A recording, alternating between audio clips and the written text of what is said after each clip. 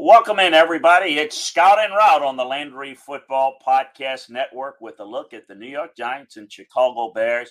Yeah, we must. These two teams are not looking really good. Look, the Bears got a win. Not very impressive on offense. The Giants, tough sledding against the Cowboys last week.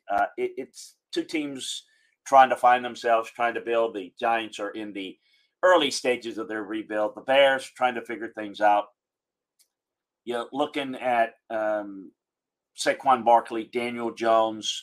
Didn't think Daniel Jones played poorly against Dallas. Barkley was a little inconsistent, but they don't have enough weapons right now. They've got Kenny Golladay, Kadarius Toney. I thought would be a really good passing attack. Sterling Shepard went down. They've got some issues. Barkley playing for another contract. You've got a chance to maybe get the running game going here. This Bears team's not going to run away from you. I mean, they can run the football, but the passing game is really an issue. Justin Fields has not been very effective. It's a long work in progress. We're going to do something special on him at some point, but the difficulty, his development as a passer, he's got a long way to go. Darryl Mooney and Cole Kmet are largely afterthoughts. Montgomery's health here with the knee and ankle injuries. Khalif Hebert is starting to show something. They need to run the football, no question about it.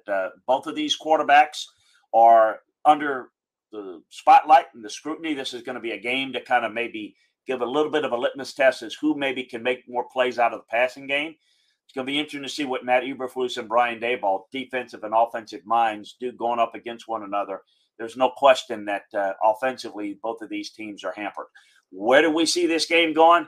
We got it for you at LandryFootball.com. We think we know how this game's going to play out. Check it out over there, LandryFootball.com.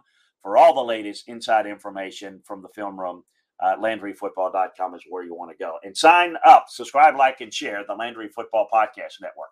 But now for the route to victory, let's head on over to our Vegas Insider. I'm Thomas Viola, and this is the route to victory for your Week 4 matchup between the Chicago Bears and the New York Giants. The Chicago Bears head to East Rutherford as 3-point underdogs in a battle of two teams with no wide receivers who really don't trust their quarterback. Everything about the Bears has been bad so far this season, from the weather that was the big reason they pulled out a Week 1 win over San Francisco, to the offense whose only bright spot in David Montgomery went down last week with an ankle injury. Fortunately for Chicago, backup Khalil Herbert played phenomenally and is fully capable of being a lead back for an NFL offense. Unfortunately for the Bears, just about everything else about this team is terrible.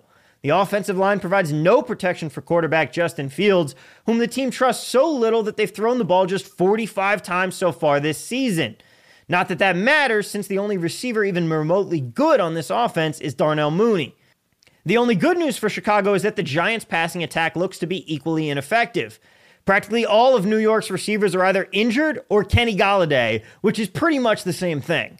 Both of these teams will be attempting to take advantage of the other's terrible run defense, as the Bears rank 22nd in rushing DVOA and the Giants rank 28th. It is not a mystery why the total is set at 39 in this game. It might as well be set at 2, and even then, I question whether it goes over.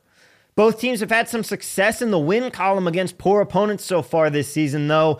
The Giants pulled a gritty upset win over the Titans in Week 1 and beat Carolina in an equally gritty Game 2 before falling to the Cowboys 23-16 on Monday Night Football last week.